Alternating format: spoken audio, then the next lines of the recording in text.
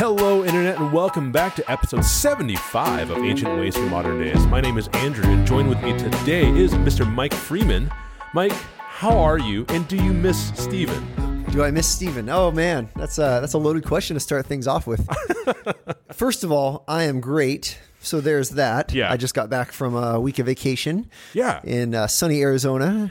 Sunny, breezy California. You sent some really... Arizona. You said Arizona is where you were. Yes. And you sent some really nice and encouraging Marco Polos to us while you were there. I heard it was drizzling and snowy and gray, and so I sent a little bit of sun and blue sky your way. Yeah.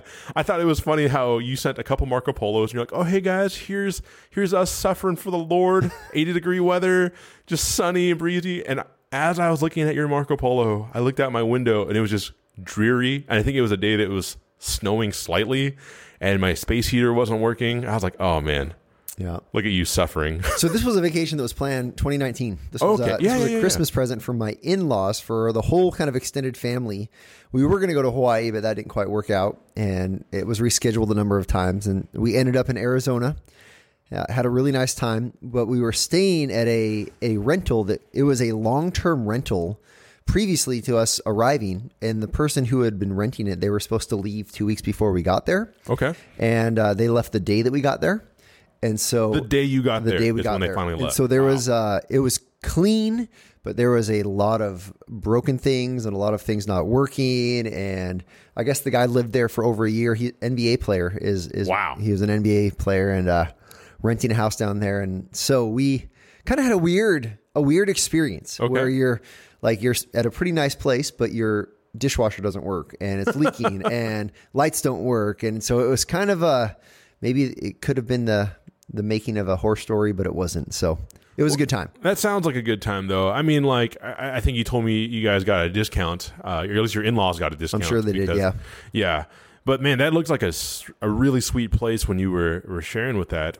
Mike, so when I go on vacation, I try to aim for a lot of solitude and reading and just trying to recharge and stuff like that. What is it like vacationing with your entire family, like your kids and your wife and stuff? I have no idea what that's like. So, like, what's it like being a family man, I guess? It is not a let's go rest vacation. Uh-huh. It is a let's keep busy. Let's do stuff the kids want to do.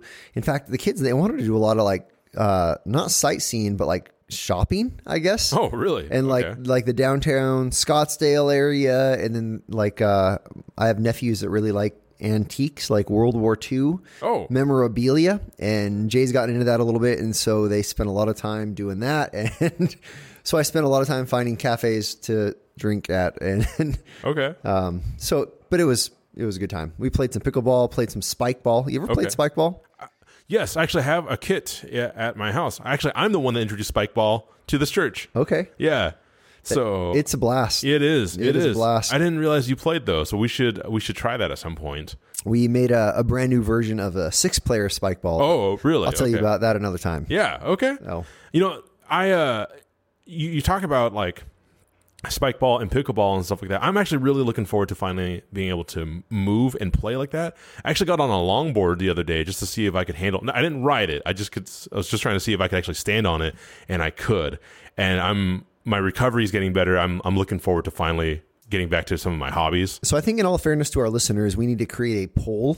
Yeah. And our listeners should weigh in saying, should Andrew be on a longboard? Yes or no? And I think you need to obey the results of this poll, because I think overwhelmingly they're going to say no. Well, so I'm going to tell everyone, say no. Just say no. Listen, I have a helmet, and I'm talking about a motorized one, so I don't have to do the pushing. I can just it has brakes on it. What about like a 8-inch concrete brace for your back while you're riding this thing? I'm going to wait. Listen, when the doctor finally clears me to be able to throw weight around is when I'll finally actually probably attempt a little bit of longboarding, some cruising. I don't do anything crazy. I'm not one of those longboard dancers. Oh, boy. That'd be funny to see me doing that, but... with the Fleetwood Mac song playing. Yeah, that'd be good. Some grape juice. And, we're just sitting here just chatting, Mike, and I asked you earlier. Let me ask you again. Do you miss Steven? Very much miss Steven. And for our listeners who have been listening, you're aware of Steven had some potential changes coming into his family life, and we'll just leave it at that. Or you can go stalk him on Facebook to find out what's going on with him. Yes. Is that fair? Yes, that is very fair. I'll just say that I'm very excited for him and his family as well as they. Good stuff going on there. Yeah. So, Mike, we are getting ready for Christmas here at Valley. Are you looking forward to our Christmas Eve services? Of course I am, man. This is going to be awesome.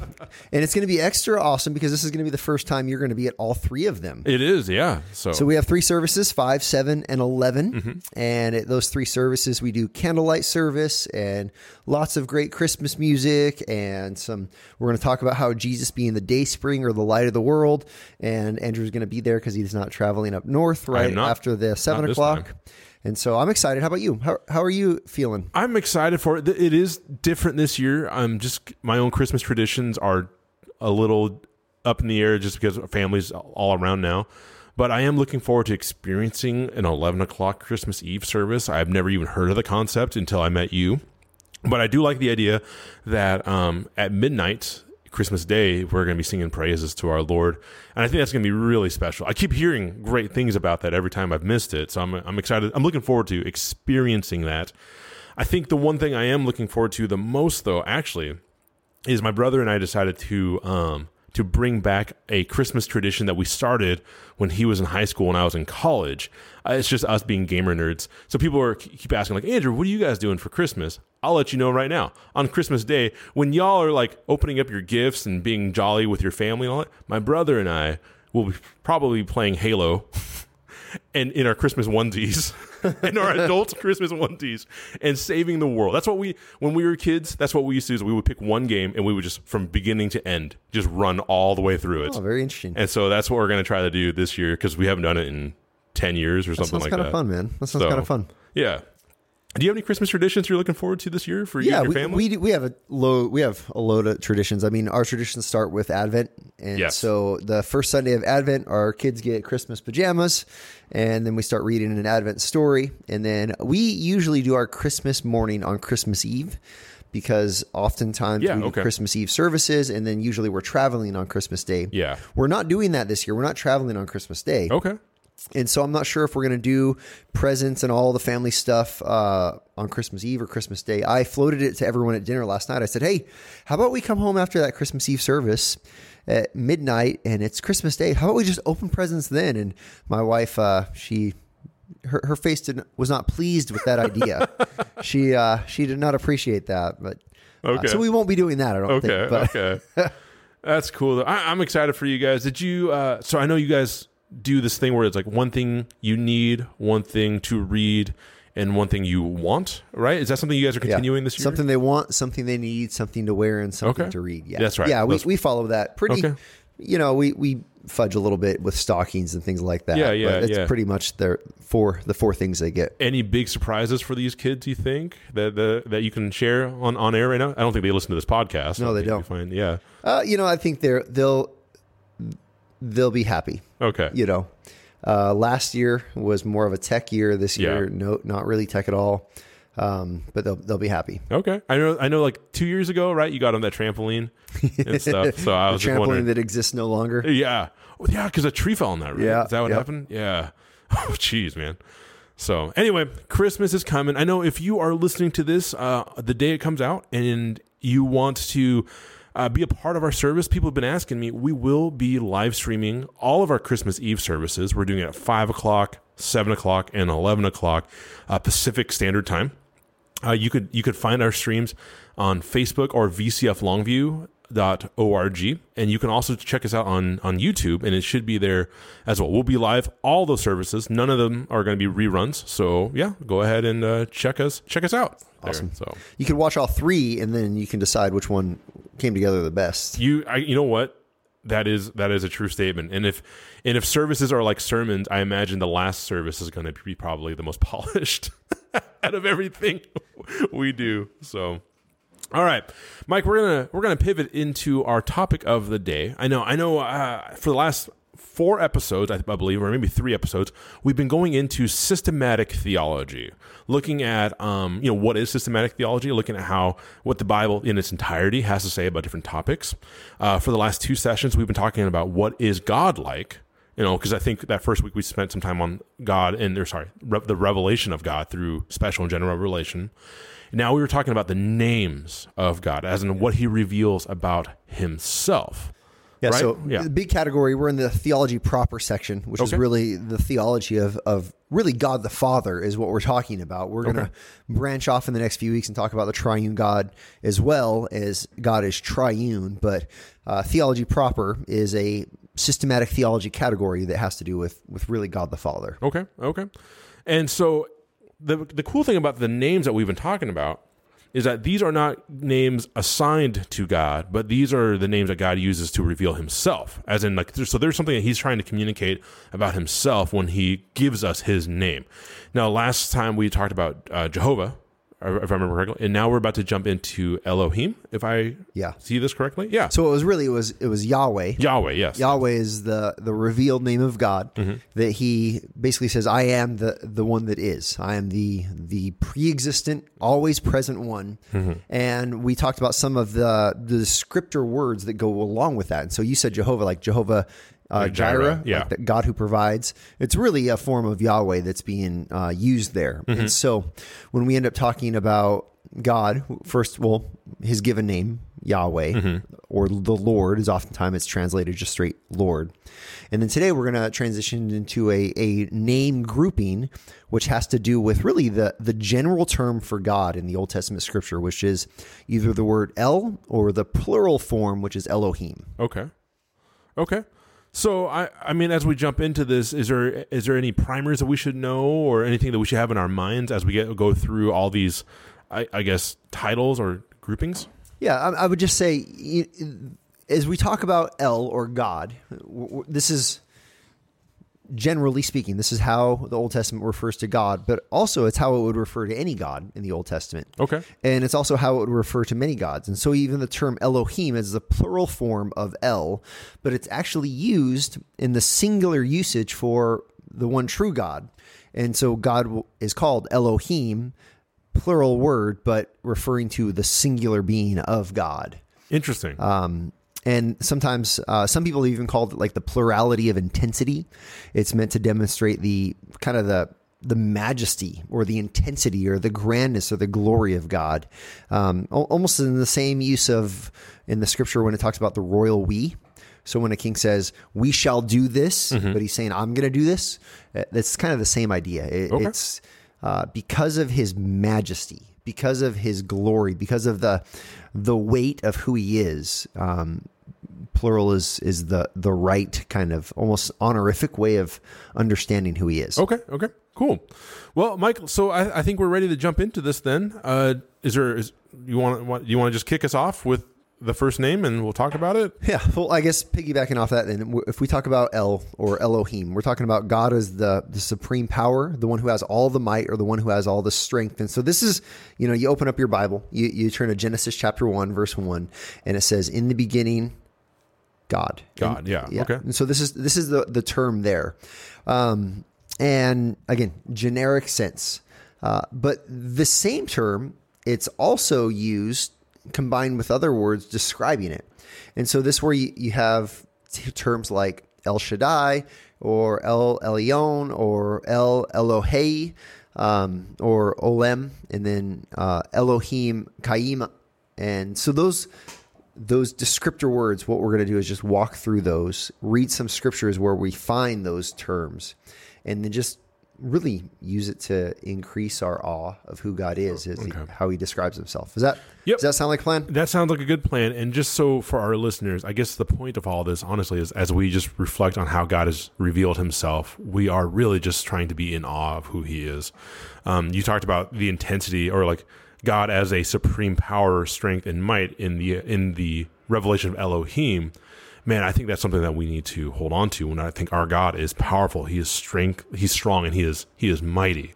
You gave me the opportunity to speak as Jesus, the rod of Jesse, Jesus, our hope, and I think sometimes that title, I think that's what I've appreciated about the sermon series that we are on right now, is that we're taking a moment to really reflect on the titles of God, so that we can rest in him and know like this is who he is. So we do have a hope. And I guess taking the time to contemplate that stuff, letting that stuff sink in, makes it beautifully powerful in our hearts, I guess. It increases worship, right? It does. I mean, that's really what the end result of all of this is, our preaching series, or even this right here.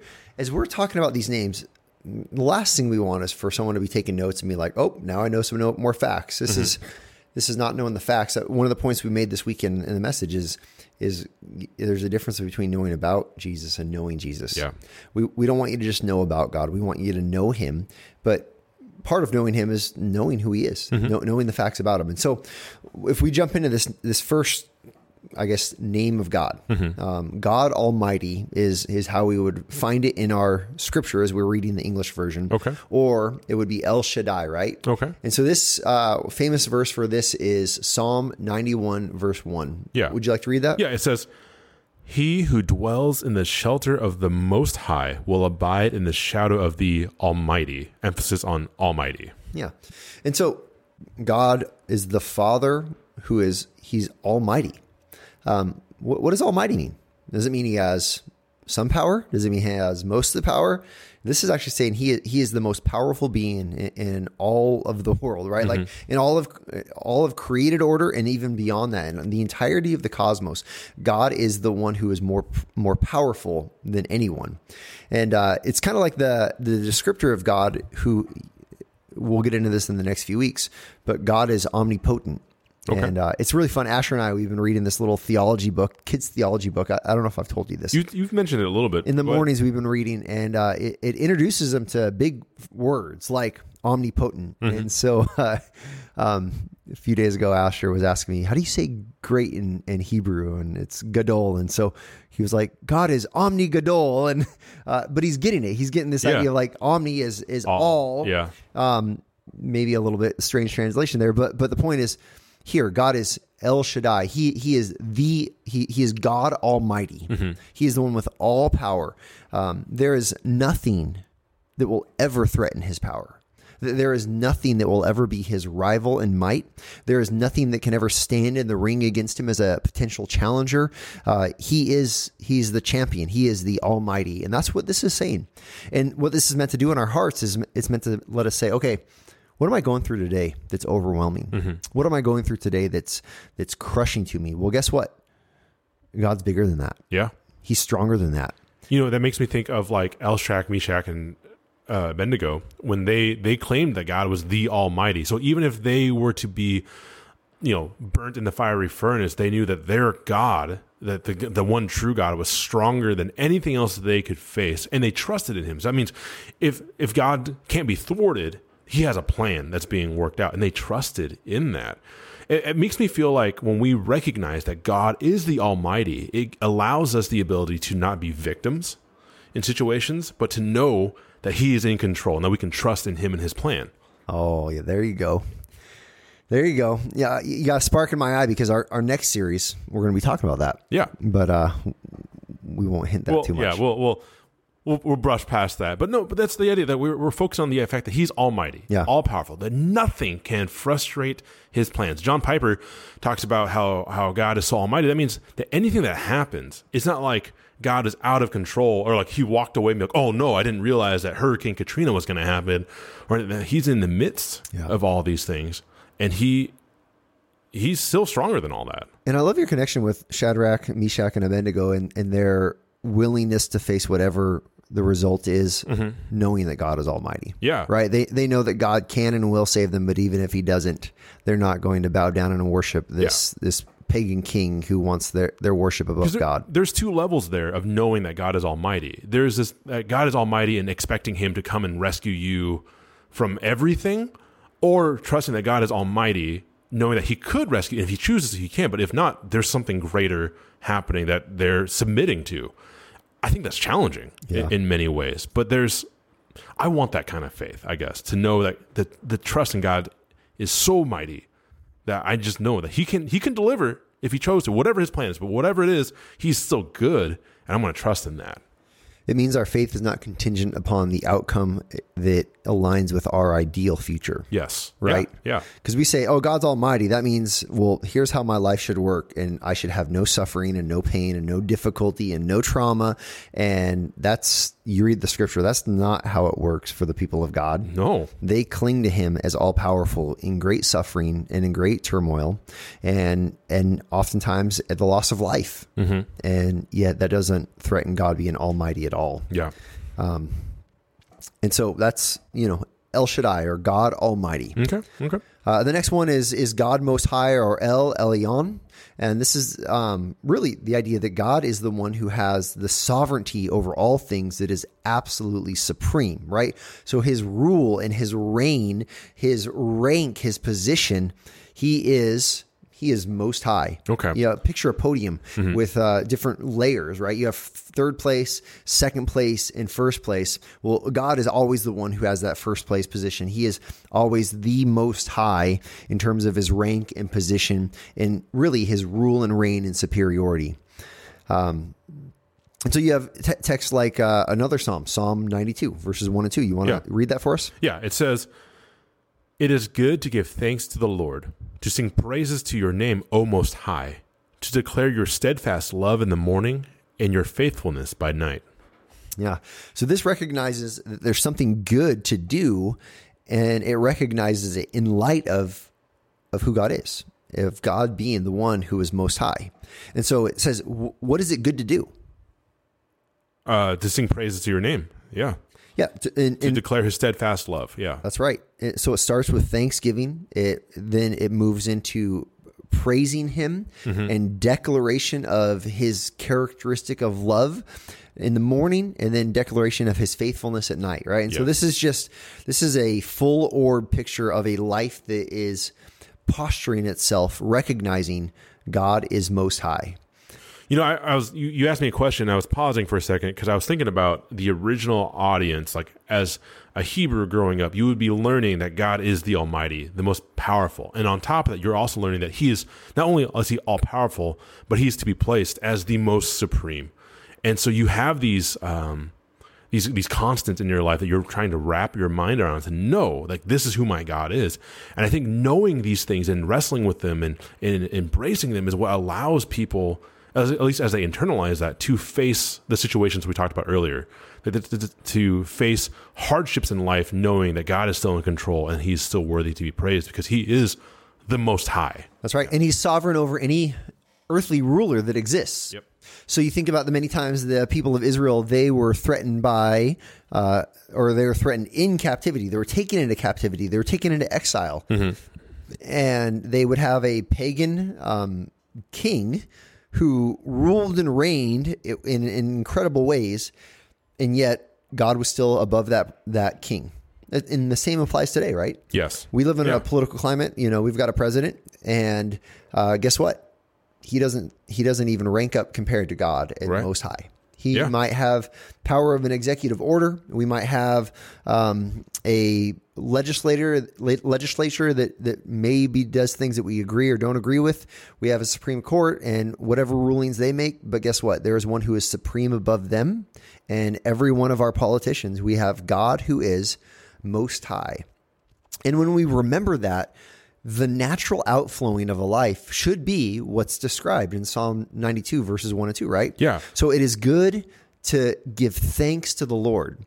Let me just ask our listeners, in your life, in your position, as there are people who rank above you in many different ways, right? There are people that rank above you in athletic ability, people who rank above you in intellectual ability, people who rank above you in power or position, yet God is Most High. And so even if you got to deal with others, do you still give thanks to God because he is Most High? And do you sing praises to his name? This is the outflowing of a life that knows God. A life that knows God can't help but sing praise to God. And I think we live in a culture that a lot of times wants to resist singing to God, especially guys. For some reason, guys, we want to be reserved. We don't want to show emotion or expression in any way. But when you know God, guess what? When you see that he is most high, one of the most masculine things you can do is sing praise to the Lord God, the one who is most high. Yeah. And then it follows up with then declaring his steadfast love in the morning. This is his covenantal love, his love that is never going to fail. And then declaring his faithfulness at night, that he is always faithful. So this is, again, a lot to unpack, but this is really aiming us at who is God. He is the God most high. He is. And you were talking earlier about when we look at our rankings, whether it be intellectually or even financially or things like that, you can look to other people and feel like, oh man, I'm down here or whatever. But the truth is, your God, the God who has come after you, the God who is shepherding you, he's the one that ranks above on high. So even if you have other quote unquote people who rank above you in certain situations, it doesn't matter, because ultimately it's our hope, our God, the Almighty, who ranks far above everyone else.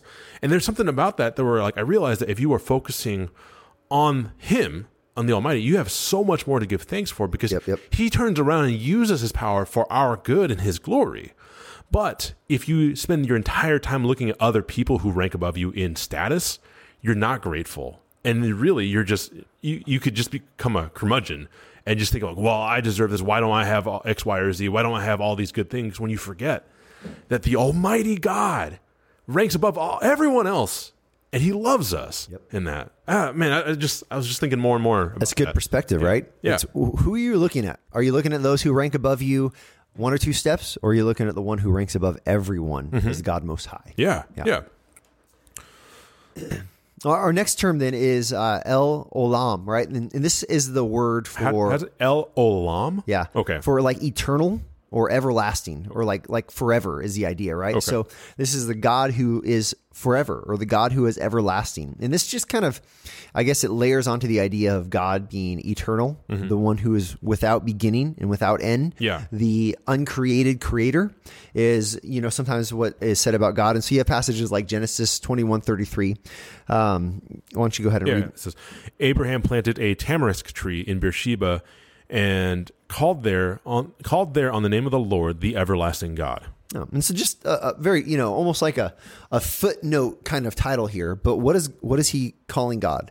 The everlasting God. This is making a distinction between all the other pagan gods. Yeah. Right? This is making a distinction between all of the rivals to the one true God. This is making the distinction that God is the one who is forever. Yeah. He's the uncreated creator. What's interesting is that every time we see these titles of God, it's never an everlasting God or an eternal God or it's the one above all else. It's the God. And just hammering home that point that there is no one else like him. Yeah. You talked about everlasting God, and what popped in my mind was like an everlasting gobstopper. Just that, from Willy Wonka, just like that thing that continues on and on and on and on. Why do you think that was such a distinction, I guess, for them as ancient Israelites?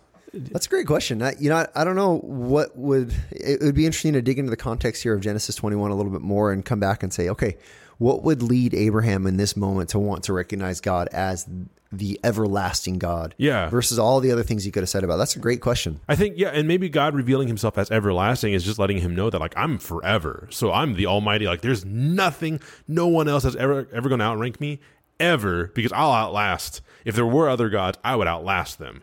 So I don't know. It just makes me wonder, like, what is the context in which they are learning, right? Because he's saying, like, yeah, here's a new thought. Mm-hmm. This is it for you. Mm-hmm. So, yeah. We kind of hit on the everlasting and the stuff in our previous things. Do you have anything else to say about that then? So, okay. I'm really interested in this next one because I don't know how to say this. The El Kayimke.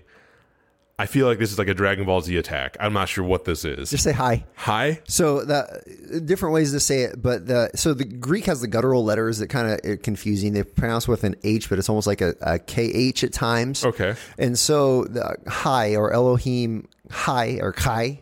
Wait, all those letters is just hi? Well, you see how that slant, that slash, that backslash? Yeah, so just focus on that last word. Oh, okay. So I thought that's like my last name, where it's like, it's Nguyen, but we just win. Yeah. So okay. So because the word here is alive. Okay. Right? Or living. And that's really what it's focusing on. And so when we talk about how God is the living God, he's the God of life, and he's really the God that is the source of all life. And that's what we're trying to get at when we're talking about Elohim Kayim or Elohim Hai or Kai. Again, pronunciation, we're actually not sure how some of this was pronounced with the way the verbs work, but at the end of the day, that's what it's talking about, is God, the living one, and the one who is the source of life. Okay. And so you get a flavor of this from Joshua 3, this preparation to cross the Jordan. You want to read the text for us? It says, "And Joshua said, Here's how you shall know that the living God is among you, and that he will without fail drive out from before you the Canaanites, the Hittites, the Hivites, the Perizzites, the Girgashites, the Amorites, the Jebusites. Behold, the ark of the covenant of the Lord of all the earth is passing over before you into the Jordan. Now therefore take 12 men from the tribes of Israel, from each tribe a man. And when the soles of the feet of the priests bearing the ark of the Lord of all the earth, shall rest in the waters of the Jordan shall be cut off from flowing, and the waters flowing down from above shall stand in one heap." Mm-hmm. So this is how you can be guaranteed that God's going to do what he said he's going to do in this land of Canaan. When you guys get in the water, right? Here's what's going to happen, right? This is the promise of future success. Mm-hmm. But what I want us to focus on is in verse 10, right? "And how shall you know that the living God is among you?" This is the living God. This is the one who is alive. And again, contextually, right? You think about ancient pagan worship. This isn't an idol. This isn't a statue made of gold or silver or clay or bronze or stone or wood. This is not something that you cut a tree down and use half of it to build an idol and you use the other half of it to warm yourself as you throw it into the fire. Mm-hmm. This is talking about how God is the God who is living. He is real. He's alive. He's interacting with the world around it. And ultimately, he's the source of all life as well. Like this is who God is. And again, you layer all these titles together, right? The Lord Most High, the Lord Almighty, the Lord who is forever, the Lord who is alive. You layer all these together, and what is the natural response? It's to be in awe. Yeah. It's to say, okay, wow, God is... He's God. I mean, that's really the point. He's God. He is the one true and only God. He is the living and powerful God. He is the almighty and most high God. There is none that compares to him. That's the goal of all of this. Is we look at the names of God. God's God. Yeah. And we look at these names, and I think about the original audience and how they are wrestling with these things and how much we need this today. You kept hitting home the idea that this is the living God, as in the source of life right now. You brought that up, and I couldn't help but reflect on some Gen Z kids I've been working with, and how like right now, it's interesting. If you look at sociology, Generation Y, so millennials, what drove them from a sociological standpoint was a search for meaning, which we would say God is what gives us meaning and purpose. Gen Z is characterized by this: we want to be happy. We want life we want life. We want to experience things, and we want to do all these things. And yet where they are looking right now to experience quote unquote life isn't giving them life. It's actually giving them death in the long run. As I see them running amok with honestly drug abuse and just emptiness and technology and all these things. Yeah. And yet if they would just turn to the Creator, to the living God, they would know life and know it truly. That's right. Right now. And it's so crazy to me that, like, you hit home the idea of the living God who lives and interacts. And yet right now we worship technology, we worship people, we worship all these things, and we are still so dead on the inside because it cannot reach the longings of our heart. And yet here's God declaring from the very beginning, this is me. What you're looking for is me. You're broken, and I'm here. Just turn to me. as I'm looking at all this, that's what I'm thinking about. It's choosing the substitute, right? It's choosing the lesser. And again, who is like God? I think I've told you this story before. When I came to faith as like a 10, 11-year-old. It was at a Christian festival. I heard the gospel. It was kind of a turn and burn presentation. I didn't want to go to hell. And so I was like, that makes sense. I'm going to believe. And I think I had a genuine faith. It wasn't until years later that I started to understand all of the implications of my faith, right? Yeah. But I remember at that place, it was a big festival. And so there was just tons of Christian garb for sale, right? You know, all the kind of like cheapo stuff or whatever, but they had key rings that had your name on it, and then it had the meaning of your name in it. Right? And I found mine, and I'd never seen this before, and I turned it over and I read it, and my name, it means who is like God. Now, when I read that the first time, I was 11-year-old and really excited about things God, because I just came to faith. And I read that thinking, who is like God? Oh my goodness, this is saying I'm like God. Oh, wow, I'm pretty amazing, so right? It's Michael, who is like God? Yes. Yeah, okay. Not realizing there should be a question mark at the end of it. Yeah. So it's more of a rhetorical question. And so the word or the name Michael, really what it means is it's this rhetorical question that says, who is like God? And the answer is no one. No one. Yeah. He is the forever God. He is the living God. He is the God Most High. He is God Almighty. There is none like him. That's the point. And so I think that connects with you talking about how different generations are looking for different things to fill them, to satisfy them. But guess what? Everything you look for, none of it is actually God. There's nothing like him. He is the authentic, true thing.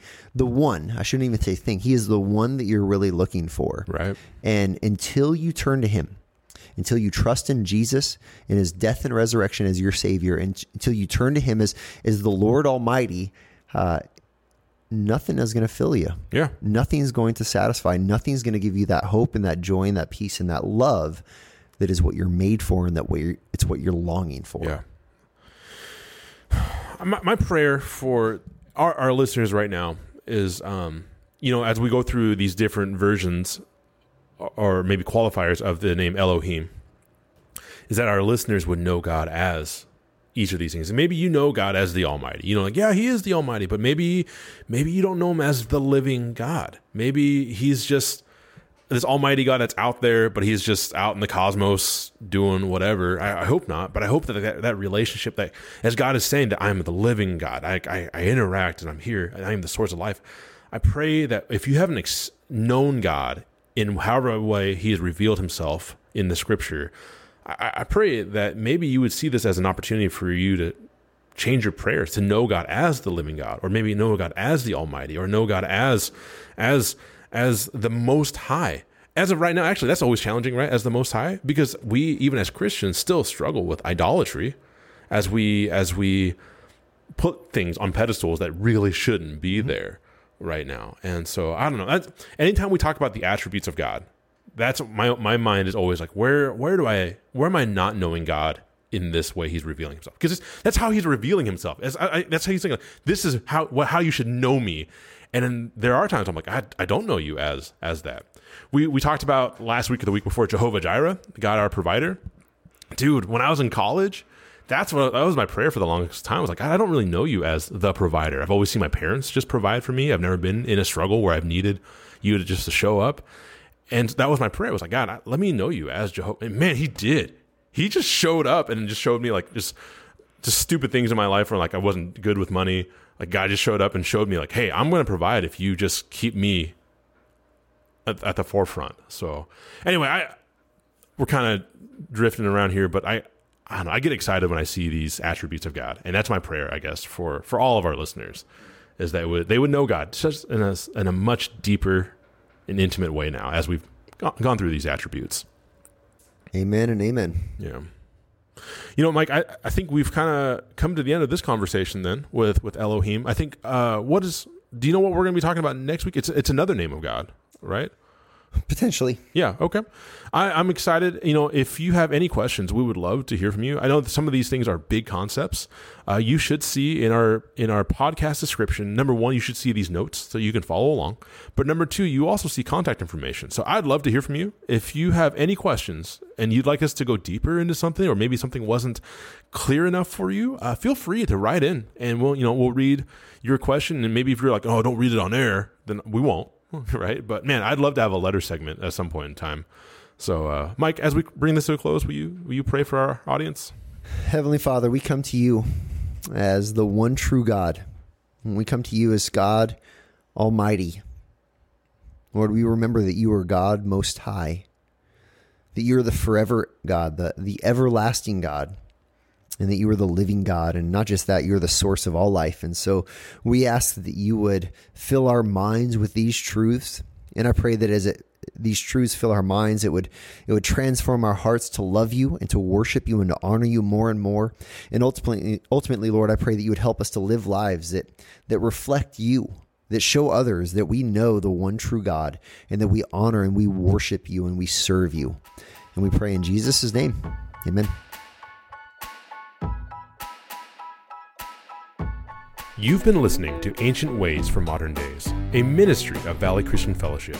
If you'd like to check out more resources or even connect with us, go to vcflongview.org.